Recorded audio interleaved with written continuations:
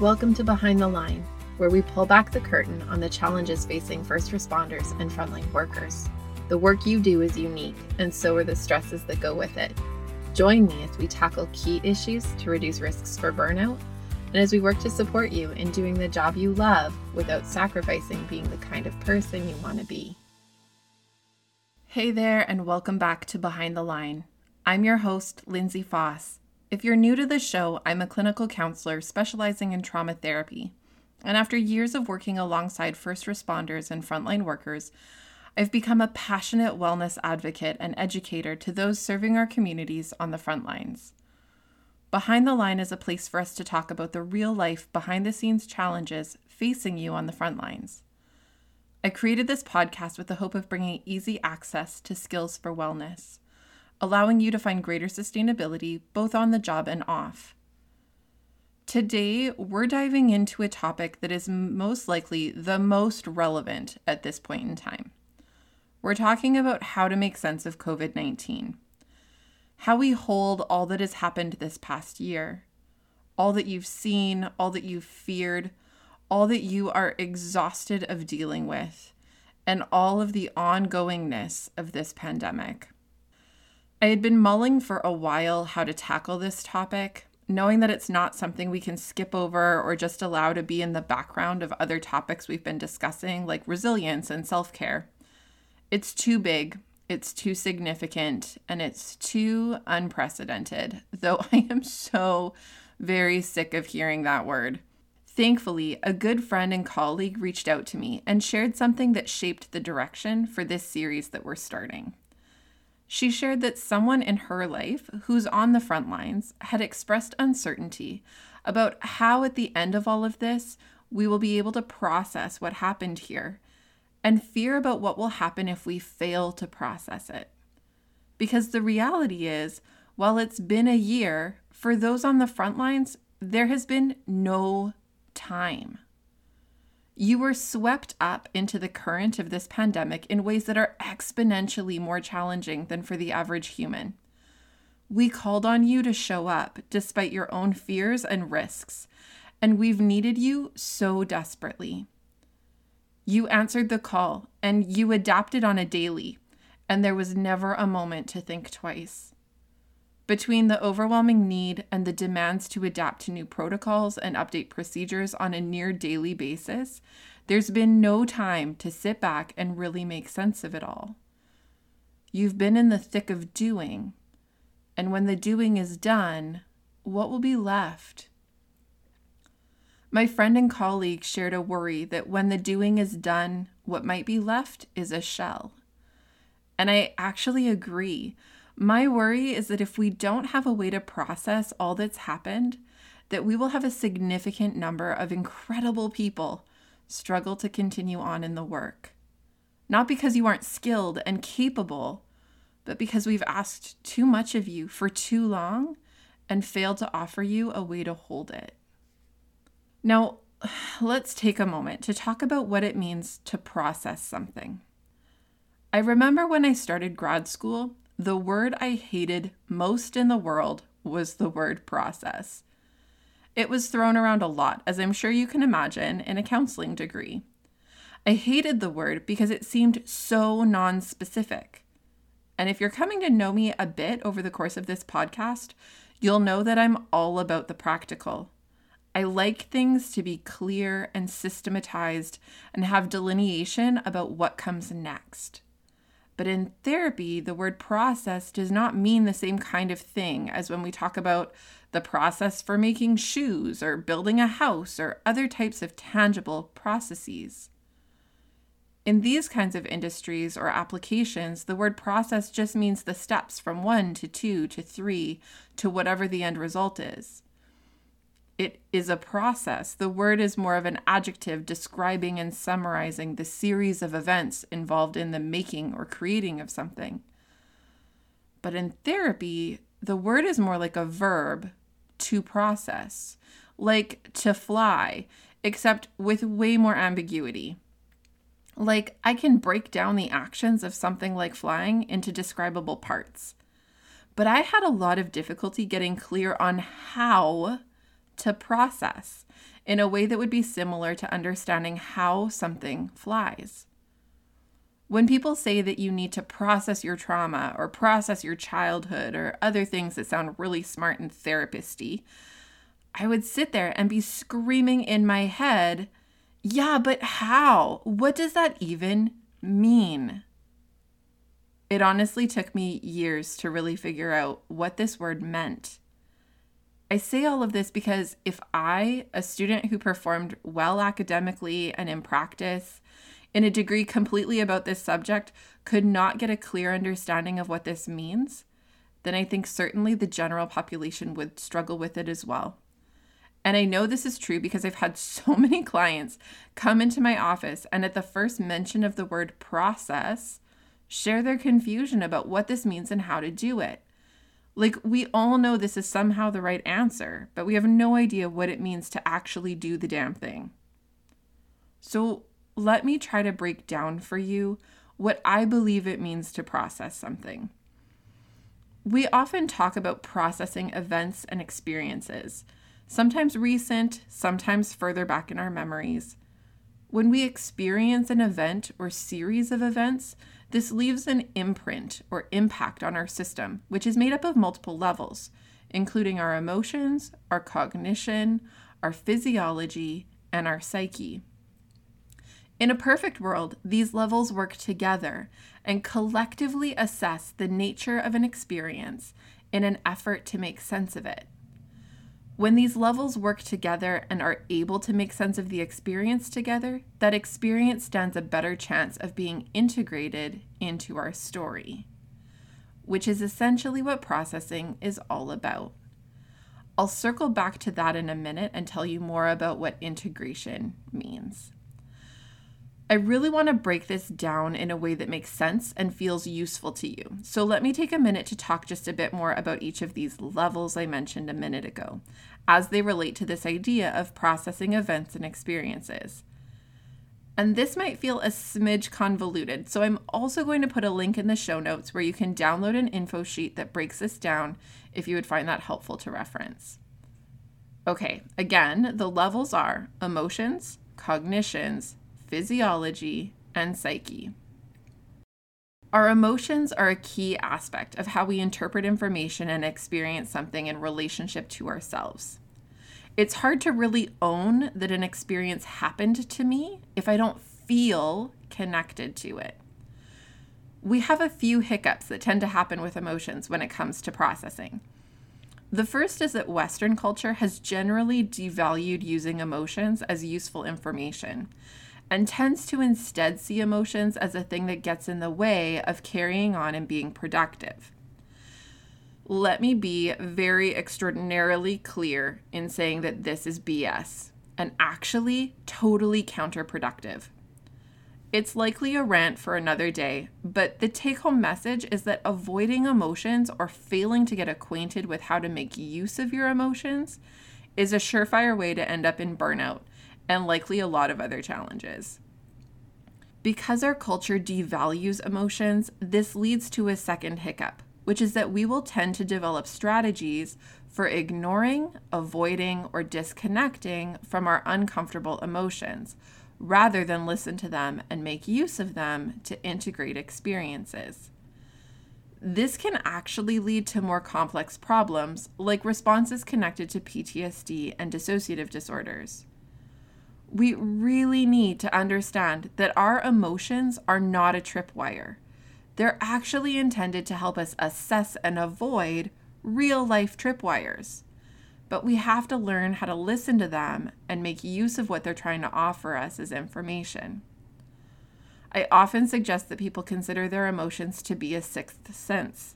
Just like my taste buds tell me when something tastes moldy and react to spit it out to keep me safe from getting sick, our emotions are just letting us know how we feel about what's going on around us, so we can judge what we want to do next in response.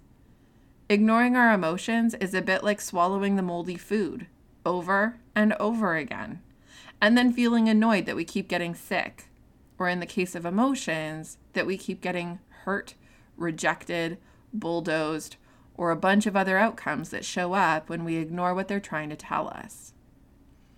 Our cognition involves our thoughts and our sense of knowing of ourselves and the world. Our thoughts are not directly tied to reality, but are skewed through the lens of how we've been shaped. How we think, what we think about, and our internal dialogue with ourselves can be shaped from experiences, and likewise, shape how we interpret events. For example, if I'm told and experience that the world is not a safe place, I will develop a skew that is informed by this, and I'll think about many things in a way that's informed by it. It will also mean that when perfectly safe-ish experiences happen, I am likely going to respond to them in ways that are still on high alert, and I may have difficulty coming down or experiencing things as safe when they are. Our cognition factors into how we process experiences, both in terms of being shaped by past experiences, as well as in influencing our interpretation of present ones. One of the challenges with processing experiences is we can forget the skew. We can forget that our thoughts are not based purely on fact, and we can come to believe that our interpretations are totally real and true without accounting for how our skew might be shaping things. When this happens, we can be at risk for over, under, or misassessing situations and our relationship to those situations. Our physiology is this amazing thing, a series of systems that interact to assess and respond at a moment's notice to all kinds of situations. It's pretty incredible, really. Likely this level is going to feel more familiar to you. And at its core, what we need to understand is that our physiology is meant to be an alert system for us, as well as a self-regulated system that's always trying to get back to balance, or homeostasis for those of you who like the lingo. When a challenging experience happens, our bodies let us know that something's up by going through a number of changes. This might include increased heart rate, shallower breathing, pupil dilation, muscle tension, and so on. Our stress response system will tend to kick in to help us determine whether we need to fight, flight, freeze, or fawn. Language we'll talk about more another time. What we need to know is that our stress system is intended for threat assessment and response, and it wasn't intended for us to stay in for long periods of time. When we do, our bodies struggle to get back to that balance place and actually start to gradually move the marker for where balance lands. This is essentially our body's way of developing tolerance for the physiological aspects of stress. But it really messes with our system and takes a toll. As we've talked about in past episodes, when we spend too much time in perpetual stress, our brains will start to overwork certain regions of the brain at the detriment to others. And this will make it increasingly difficult to think well and clearly, and can compromise both our emotional and cognitive systems over time. Are you starting to hear how these pieces lean on each other and either work together or work to the detriment of one another? Now, last on the list is psyche. I don't often use the word psyche, but for our purposes, when I use this word, what I mean is the part of us that interprets information and makes sense of it. This is a bit different than cognition, which is the thoughts piece, and is actually a bit of a higher order aspect of you that takes your thoughts, feelings, and physiological responses and pulls them all together to tell a story. Your psyche is a meaning-making machine. It takes what's given from the other systems and it pulls it all together in an effort to figure out what things mean and to inform our decisions and actions. It's also the perceptions we have, which again is going to include a skew based on our experiences over time. When we have a particularly challenging experience or face persistent stress that inundates our system, different levels will tend to over or under interpret events. For example, I might understand what's happening from a cognitive level and notice physiological responses like more muscle tension or a higher resting heart rate, but not feel particularly connected to the emotional aspects of the experience, which will make it hard for my psyche to have a full picture to make sense of the events. Alternatively, I might be highly aware of feeling overwhelmed and anxious, but feel disconnected from my body's physical responses and unaware of my internal thoughts around my fears or a negative internal dialogue reminding me that I'm a failure or worthless or a host of other crappy interpretations of myself. When one or more of these levels are not being utilized, we lose important pieces that act as checks and balances for one another. In the example I just gave, where I recognize feeling overwhelmed and anxious, but my awareness of my cognition and physiological responses is tuned out, I'm left trying to interpret what it means about me that I feel overwhelmed and anxious. It will seem like there's no reason, and will likely be interpreted through a lens that says there must be something wrong with me or not enough about me that I'm struggling so much emotionally. But when we add in awareness of cognition and physiology, we get a more detailed picture.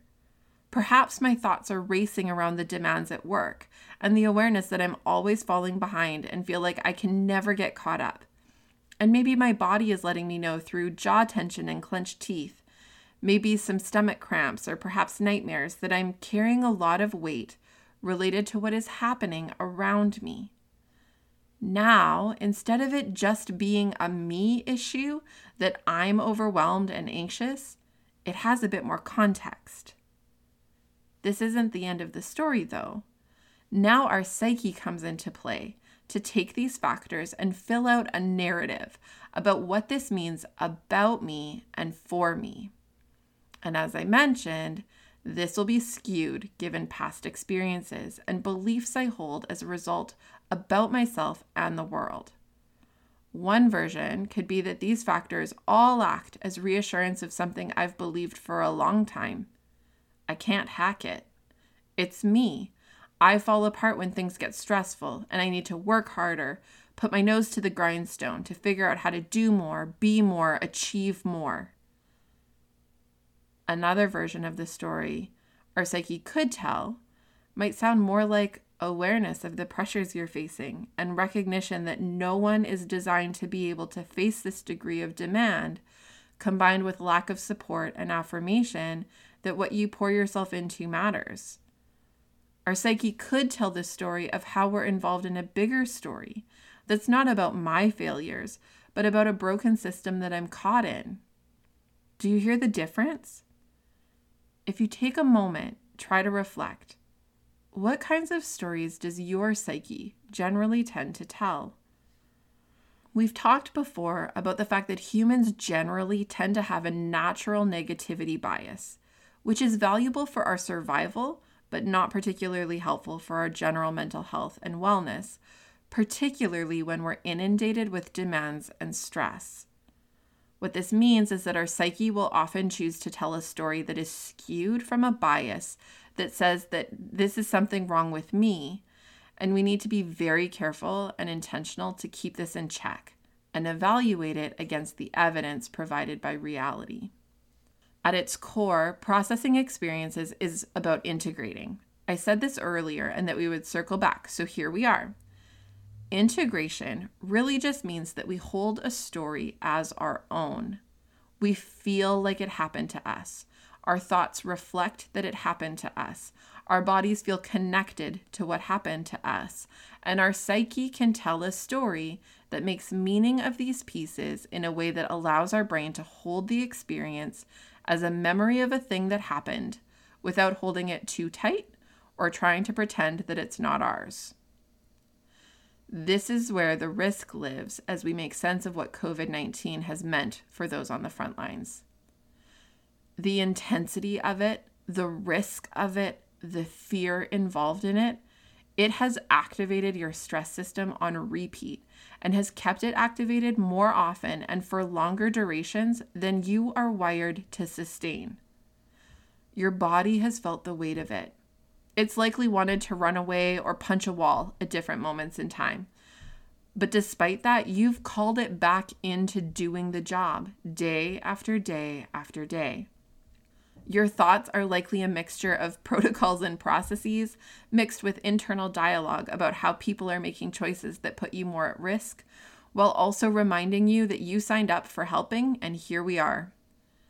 Your emotions are likely complex, a mixture of fear and anxiety, grief and loss, shock and disgust, frustration and annoyance, gratitude and compassion. It's a lot. And given how humans are wired, there is an invitation to either pretend that none of it exists. This is the carrying on mentality, where we shut down the thoughts and feelings and physiological responses and try to just keep pushing through, hoping that it will magically feel different eventually. Or we can also have the invitation that we can perseverate on it. We can get caught up in the complexity of it and circle around and around and around again, trying to make sense of it, but not feeling like we make any traction.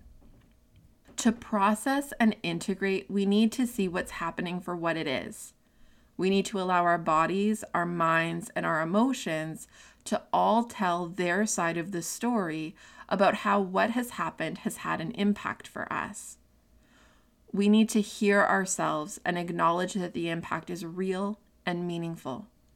We need to hold space for it, make space for it. And then we need to support our psyche in combining these factors to tell a story that we can live with as being a part of our story. I'm going to give you an example, and it's not COVID related, but I promise it will connect back. When I had my first child, my son, it was a fairly traumatic birth experience with several complications and pieces that afterward I found really hard to reconcile. For days afterward, I found myself spinning over and over and over in my mind the events that took place and relived my feelings of failure, inadequacy, and fear. Based on the thoughts, feelings, and physiological responses I had, the only story my brain could think to tell was that I just wasn't tough enough. I was the problem. I must not have had a strong enough pain threshold. I must not be like those other women who can do it better. I must not be good enough at this thing I was supposedly built to do, but when the going got tough, I felt defeated. Thankfully, I had an incredible doula who is also a counselor and a friend who came for a follow-up visit about a week after my son's birth to check in on us. And when she asked how I was doing, I fell apart. I spilled what I had been wrestling with, this internal narrative that I just couldn't shake, but that also felt hard to integrate as part of my story. Because I didn't want to believe these things. And I feared that if I left it this way, I would never choose to have another child. I remember the look on her face when she heard my interpretation of events. And when I finished, she said, "Lindsay, I have attended dozens of births. How yours went is not how it's supposed to go. That was one of the toughest labors I have ever participated in. And when I left, I was in awe of you. You were a warrior, and I've said exactly that to everyone who's asked me about how things went for you." Game changer. All of a sudden, the experience I had a different context. More information helped me to anchor out of this story of my own personal failings and into one where I could claim that I did a really hard thing and conquered it. Suddenly, this story, which was still awful to remember, made sense in a way that I felt I could hold. It was a story that made sense to me and felt true and right and far more accurate than the one that I had created. As you are working at processing and making sense of the many events connected to this pandemic, I want to encourage you to do the work that pulls the pieces together that are from inside of you, your thoughts, your feelings, your physiological responses. I want you to bring awareness to each of these areas and the depth of impact that they've had for you. I want you to pay attention and notice the ongoing impacts and the possibility that the reach of impact will be longer than you might like. And I want you to allow information in from the outside that helps to check your internal narrative against what is true and real. Here are a few truths that I know for you and about you in this pandemic. Number 1, no one is unscathed. Not a single person is without impact. This is not a you issue, it's a humanity issue. The impact you feel is fair and not about your personal flaws or weaknesses. I have been saying to clients and clinicians that I supervise that it's important to know that everyone is doing worse right now. I know it seems silly, but somehow it's reassuring to know that we're not the only ones floundering. Genuinely, we're all doing worse. Number 2, small wins. This pandemic is characterized by massive loss and fear and uncertainty for the future. Anxiety is natural in times of uncertainty, and when this is the prevalent feeling, we need to focus on what we can control and anchor into the small wins along the way. Number 3, mental exhaustion is real. There's a concept in psychology of mental load. What it means is that while physical exertion can be tiring, the weight of having a ton on your mind, both conscious and unconscious, carries a load that impacts our energy in significant ways. The mental load is exponentially higher right now, to some extent for everyone, but especially for those on the front lines. It's unavoidable, and it's a contributor to the first truth I gave, which is that no one is unscathed. Fourth truth that I know about you and for you in this pandemic is that you are a warrior. You are here and you are listening and you are wanting to invest in yourself even as you feel the weight of it all. You are doing what you can, helping where you can, and trying to come out the other side of this thing with parts of yourself still intact. I am crazy proud of you, which may sound dumb because we've never really met, but honestly, I am in awe of you. You are trying your best to balance the competing demands and the treadmill that's running faster than you can. You need to know that falling isn't your fault. You're set up to fall in this scenario. You are a warrior for trying the best you can, for showing up in the ways that you can, and for working to develop skills to patch yourself up in an effort to keep going in the ways that you can. As we wrap up today, I hope that you've gained some perspective around what it means to process. Next week, we're going to continue talking about how we make sense of this whole pandemic craziness. I know it can be a lot to take in. You may find it helpful to review the show notes and access the bonus summary materials that I'll link to in the show notes. You may also find it helpful to listen to this episode a couple of times to help solidify some of the concepts. If you're wanting to invest more deeply into your wellness, I would also really encourage you to consider taking the Beating the Breaking Point training that I offer. It's an online 7-part series that I created intentionally to fill the gaps in your training.